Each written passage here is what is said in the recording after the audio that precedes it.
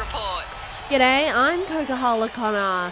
In the NRL, doubt hangs over the selection of Mitch Moses for Paris' sudden death clash with Canberra on Friday. The halfback will need to pass concussion protocols after copping a head knock against the Panthers. Sydney Roosters enforcer Jared Waerea-Hargreaves could be allowed to serve his 3-game head slam suspension without missing a club game. New Zealand Rugby League wants the prop to miss a World Cup warm-up against Leeds and pool matches against Lebanon and Jamaica. Meanwhile, Wendell Saylor has criticised referee Ashley Klein after he handed out a record 7 sin bins in the Rabbitohs' elimination final win over the Roosters. The league great says Klein didn't have control over the players, making for a chaotic affair. I just think the occasion got to him. He just didn't set that standard early in the match, and they just kept going at it, kept niggle. We knew that was going to happen. Pretty ordinary effort from the referees.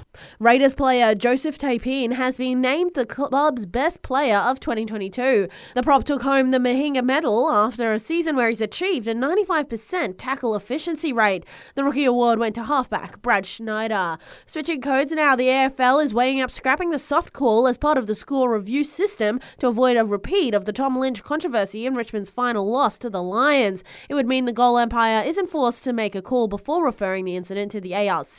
Tigers coach Damien Hardwick had a personal tour of the system yesterday. Collingwood coach Craig McRae believes he coached poorly when they lost on the Sydney at the SCG. The Pies' 11-game winning streak was snapped by the Swans back in round 22. McRae telling Fox Footy he didn't prepare them for the size of the ground. I just thought I'd coach really poorly. I believe in setting the players up for certain things and to hopefully make them successful in what we're doing, and I felt that I failed in that, so I told the players today to be better prepared for things like the shape of the ground.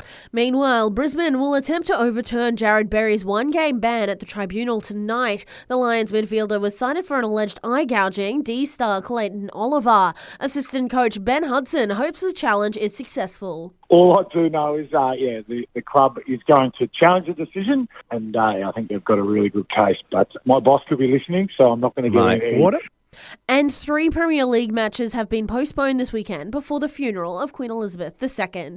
And that's the latest from the Sport Report team. Join us again tomorrow morning for more sports news headlines.